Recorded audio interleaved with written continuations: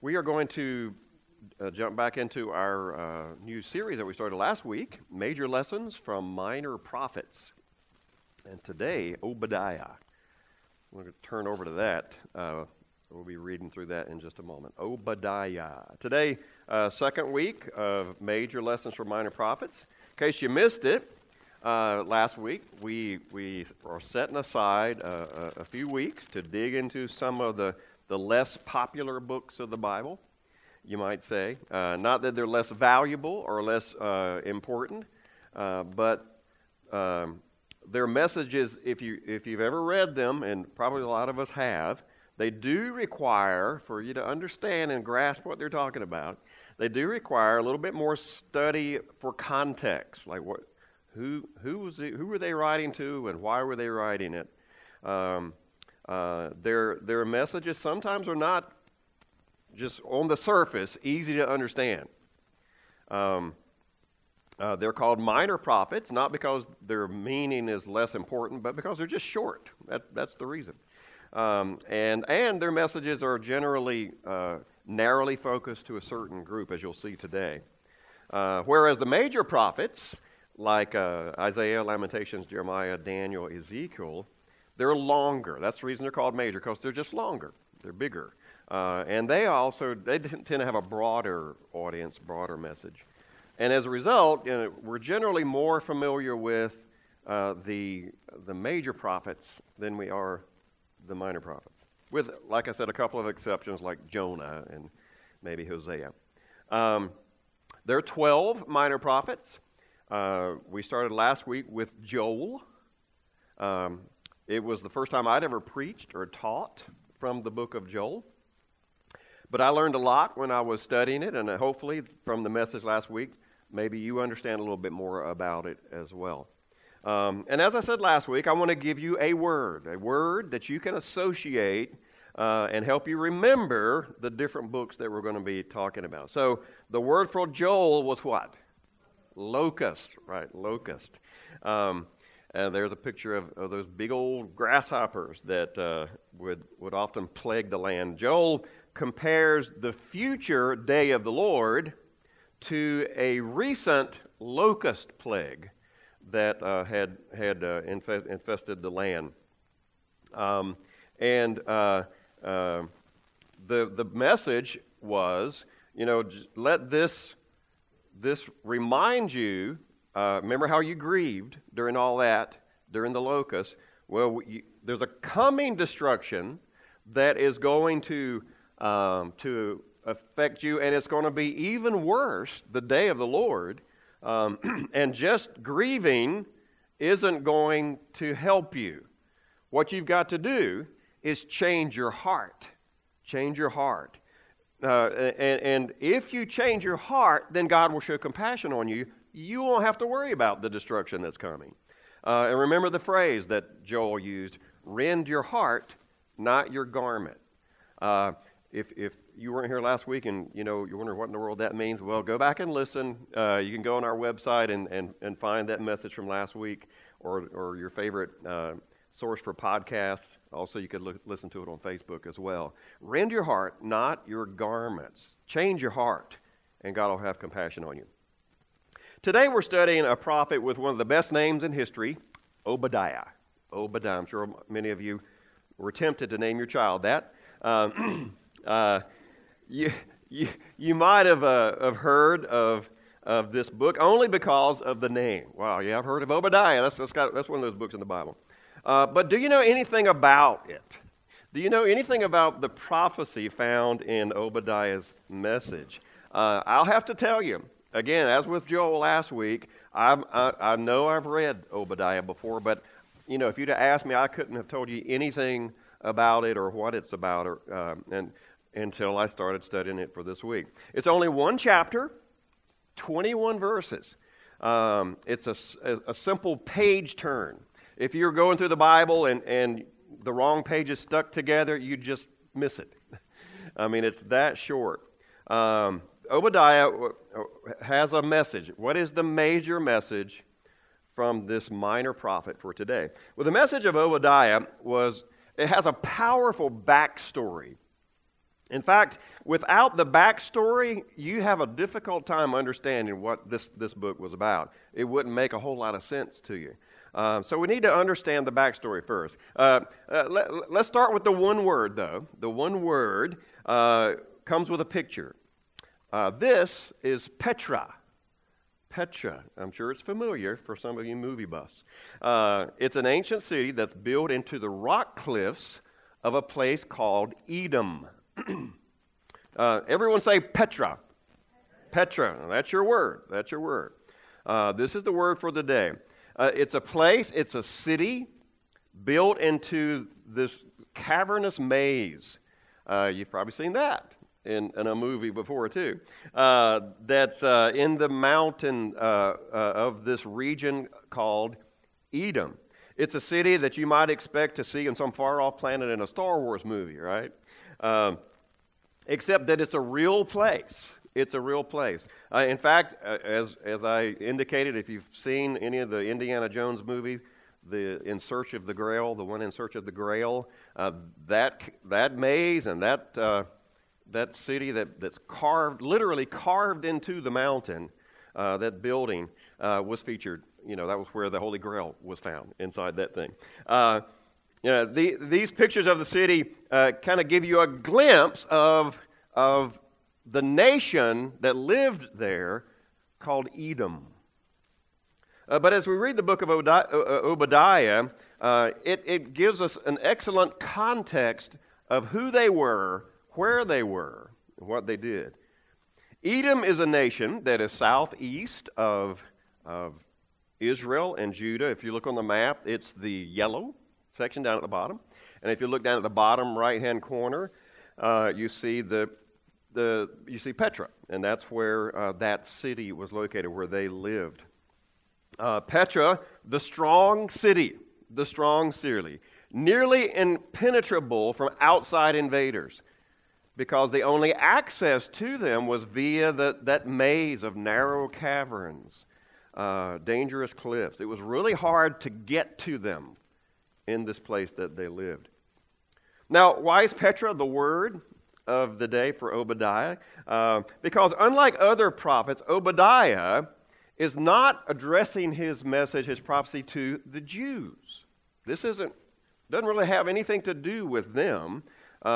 He's talking to Edom. This is addressed to the nation of Edom, which is a kingdom of nomads, of desert wanderers, who had been very creative, very ingenious in the way they protected themselves and the way they flourished.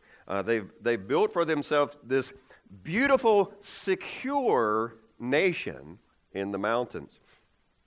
Now today we're going to read the entire book of Obadiah. Rare privilege. Normally don't get to do that during a sermon because they're too long. But because it's so short, we're going to actually read the whole thing. And I want to unload all this backstory so that when we read it, hopefully, we'll be able to tie it together and the meaning will come clear for us all, what Obadiah is talking about. Edom was the neighboring nation to the Jewish people of Judah and also Israel, which wouldn't be a big deal necessarily, except for one huge detail that you might not get or you might not understand if you don't have the backstory. The nation of Edom is directly related to Israel by blood. By blood. You might recall the story back in Genesis of a man named Abraham who had two sons, Isaac and Ishmael. And then we understand as we read that the blessing of God that was given to Abraham was passed on to Isaac. Then Isaac had two sons. Their names were Jacob and Esau. You might be familiar with that. Now, let's ask this question. Did Jacob and Esau have a good relationship with each other? No, they did not. They did not. For the most part, no. Now, I'm not going to get into all the details of what happened between Jacob and Esau, but you can get into the details. Maybe this week you might read Genesis 27 through 33, and you'll get caught up on what happened between those two brothers, Jacob and Esau. But basically, no, they did not have a good relationship. Jacob stole Esau's birthright, is the big thing. that happened. And because of that, then Jacob received the blessing that had been given to Isaac, that was given to Abraham. Then Jacob's name was changed to Israel. Jacob became Israel. Jacob became literally the namesake for the Jewish nation, and is even still used today. So you think about the nation of Israel, that's the nation of Jacob, in a sense. Now Esau was basically sent into the desert, and he received no blessing as Jacob did. And do you know what what God changed his name to, or his name was changed to? Edom. So Esau became Edom, Jacob became Israel. So Israel, or Jacob, and Edom, or Esau, have been at odds with each other. All the way back to Genesis, they were at odds with each other. And while they were at odds with each other, at the same time, they were still brothers. Brothers, even as nations, they were brothers. Just like Jacob and Esau, Israel and Edom have had this odd tension of brotherly bond and bitter separation. But Esau's descendants have been clever to not only survive in the desert, even though they were sent off to the desert, they not only survived, they thrived in the desert, especially now during this time of Obadiah's prophecy. And although they didn't have the most fertile land like maybe some of the Israelites had, or the water that they needed to create a great agricultural culture, Edom was very successful and prosperous because they were involved in trade, and they were excellent at trade. Their land was perfectly placed to capitalize on the selling and trading of goods. And so this trade made them very, very rich. And all that to say, at this point in history, Edom is sitting pretty. They're doing great. They're doing great. They're very secure. Nothing to worry about. Nothing to worry about. But for some reason, which we'll try to sort out, Obadiah comes to his cousin nation of Edom and brings them a very grim prophecy from the Lord of a coming destruction for this very wealthy, secure nation. Let's begin with verses 1 through 4. Obadiah 1 through 4. The vision of Obadiah. This is what the sovereign Lord says about Edom. We have heard a message from the Lord. An envoy was sent to the nations to say, "Rise, let us go against her for battle. See, I will make you small among the nations. You will be utterly despised. The pride of your heart has deceived you. You who live in the cliffs of the rock and make your home on the heights. You who say to yourself, 'Who can bring me down to the ground?' Though you soar like the eagle and make your nest among the stars, from there I will bring you down, declares the Lord." Another uplifting, encouraging prophecy from the minor prophets, right? Obadiah describes this nation sitting in the safety of their fortress in the cliffs of the rocks. And they're there with pride. We're so powerful. We're so wealthy. No army can touch us because there's no way that they can get there. It would take, you could only fit 10 or 20 soldiers down that narrow maze of caverns to reach them. And so it would be really, really difficult for a nation to invade them. So they sit pridefully. They soar like the eagles up in the mountains, believing they're untouchable. But Obadiah says, the Lord will bring you down. The Lord will bring you down. Let's read 5 through 9. If thieves came to you, if robbers in the night, oh, what a disaster awaits you. Would they not steal only as much as they wanted? If grape pickers came to you, would they not leave a few grapes? But how Esau will be ransacked, his hidden treasures pillaged. All your allies will force you to the border. Your friends will deceive and overpower you. Those who eat your bread will set a trap for you, but you will not detect it. In that day, declares the Lord, will I not destroy the wise men of Edom, those of understanding in the mountains of Esau? Your warriors, Timon, will be terrified, and everyone in Esau's mountains will be cut down in the slaughter. You know, for a city that was known for trade and becoming wealthy because they dealt with other nations and their goods in trade, they were winners in the trade market. Obadiah says Esau will be ransacked, robbed. It won't be like when the grape pickers come in and pick a few grapes, they'll leave some. No, they're going to come in and take everything. Everything. Your allies are going to turn on you. Your friends will deceive you. How will they invade them? They'll trick them. They'll trick them. Your business partners will betray you. The two things that give them so much pride, their security in war and their accumulation of wealth, the Lord says it's going to be destroyed, it's going to be stolen. But why? What in the world has caused God to turn against Edom? What have they done that made God send this message through Obadiah? Well, let's find out. Verse 10 through 14. Because of the violence against your brother Jacob, you will be covered with shame. You will be destroyed forever.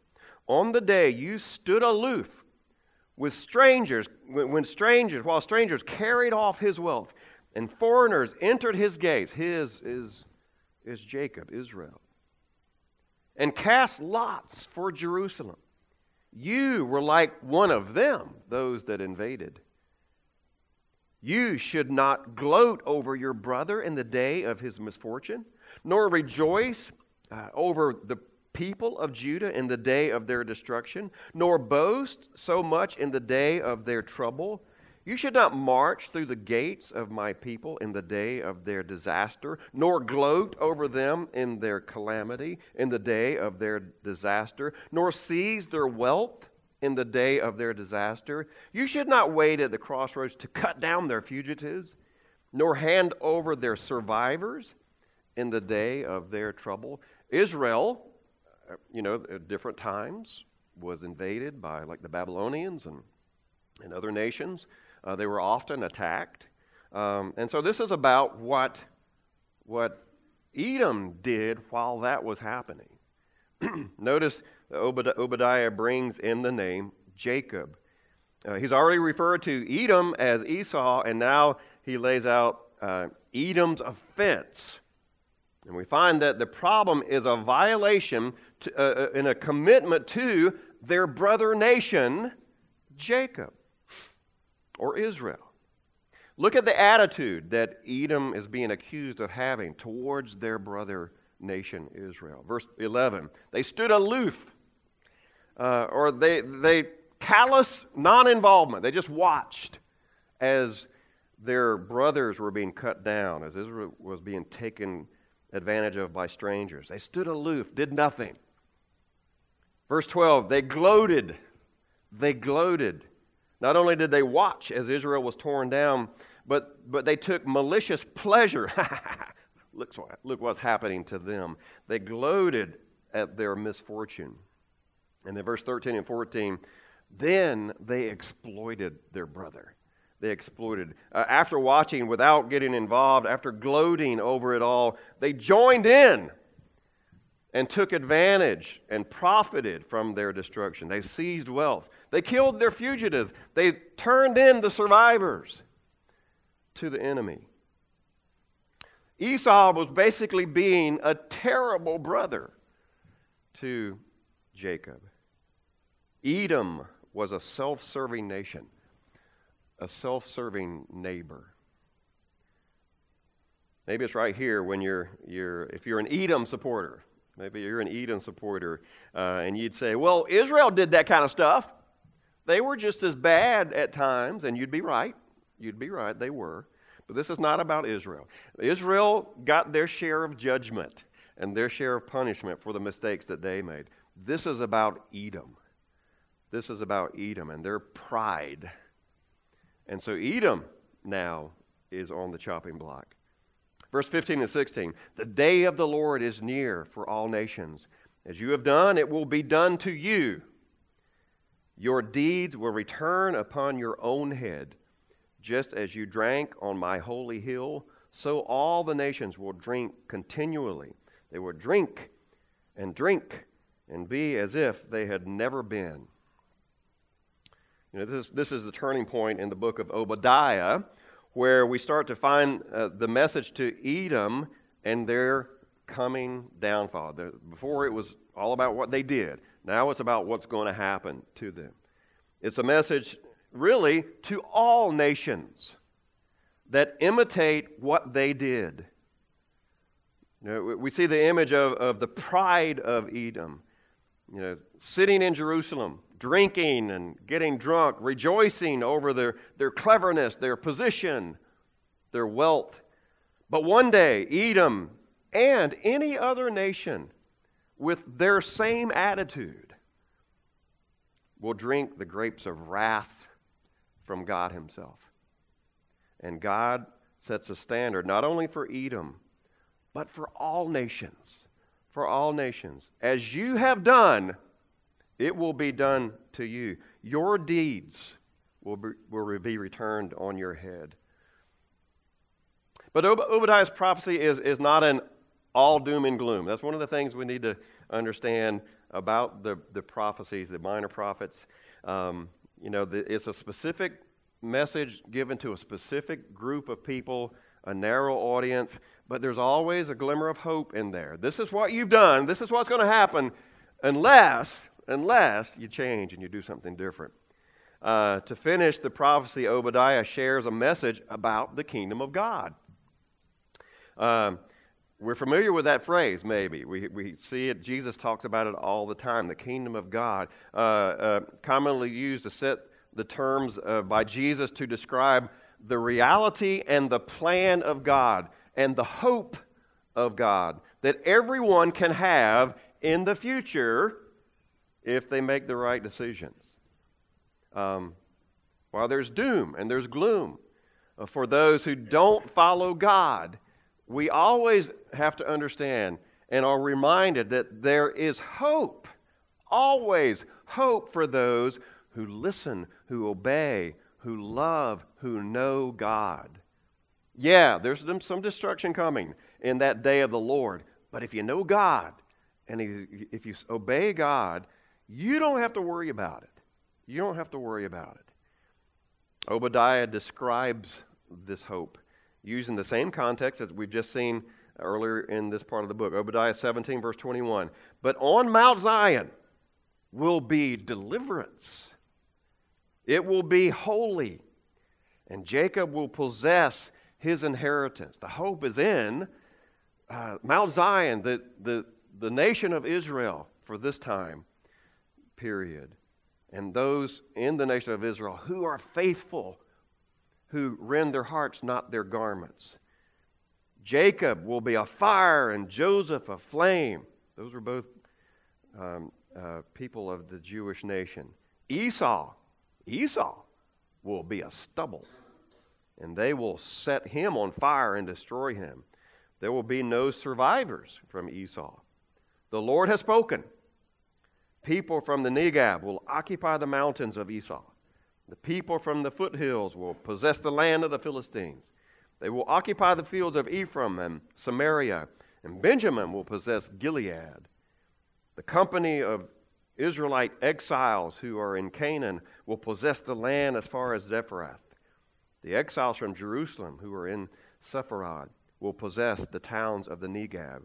Deliverers will go up on Mount Zion to govern the mountains of Esau, and the kingdom will be the Lord's. Those who are faithful to God, there will be deliverance, and they'll take possession of all that you thought no one could have.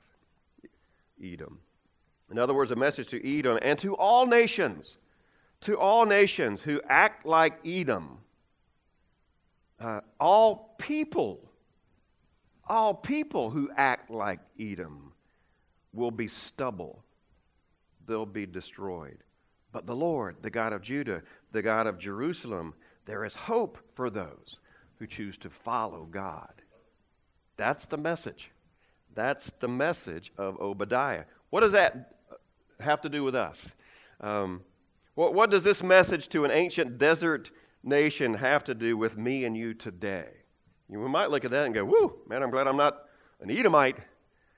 Glad I'm not Esau and then that group. Shoo. But wait a minute. This is not just for them. It's for everyone. The major lesson from this minor prophet should be pretty simple to understand. But sometimes we try to make things difficult. When we're reading a prophecy like these prophecies, or maybe even the book of Revelation, when we're, as Christians, reading that, sometimes we treat prophecy in a way that we shouldn't. We try to read into it more than we need to. We try to figure out, well, who's who, and what does this fit, and where does that fit? And we might think, well, Edom is America. No, wait. No, Edom is Israel's America, and Edom is some other evil, that's China or something. That's Russia. But we're Israel. If we're doing that, we're going way too far. We're going way too far. This is not a riddle that we've got to figure out who's who and what's what. It's more like a parable. We need to think of it more like a parable. We don't need to turn it into some hidden conspiracy where we carry the one and do the algebra computation and figure out who is who and where it applies. No, it's just a story really about the attitude of Edom. That's really all it's about. It's about the attitude of Edom. What was their attitude? Pride, arrogance, aloof, negligent, selfish. That's what Obadiah is talking about. It's their attitude towards their brother. These are all characteristics that lead to destruction. And particularly here when it comes to looking after your brother. When you have these attitudes, you don't care about your brother. So we see Esau or Edom watch as their brother Israel was being mistreated, was being abused by other nations. They just watched. They did nothing. They sat back in the safety and the wealth of their city, and they waited for an opportunity to then join with those who were destroying Israel and take advantage of them. They watched as their neighbor suffered, their brother suffered, and they did nothing to help them. And then they participated in it. The elementary problem in Edom was their attitude, their apathy towards others. And so it's bizarre to me that this message from Obadiah, some obscure prophet that we've never studied, maybe, should surface today. A time in which the mistreatment of people is pretty common in our culture today. We think of the crime. How many times have we seen those terrible videos of these horrible crimes of evil people just attacking innocent people? Abortion, innocent babies being ripped from their mother's wombs and killed. The riots of ungodly people destroying property. Homelessness, people that are just living in tents on the streets. Illegal immigration. We're all against illegal immigration, but all these people are souls. They're precious souls of God, and they are suffering. The persecution of Christians throughout the world, and even here in America, is becoming more and more common. And even most important, the lost. People who we see every day of our life who are going to experience this horrible day when the day of the Lord comes because they don't know Jesus as their Savior. And we just stand by and watch them, aloof, negligent, not caring about them.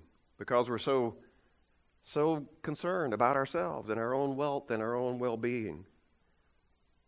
You know, I literally had no idea what Obadiah was about, except that it's a book in the Bible, before I studied it this week. But here we have it. Here we have it. What are we going to do with that message? Verse 15, the day of the Lord is near for all nations. As you have done, will it be done to you?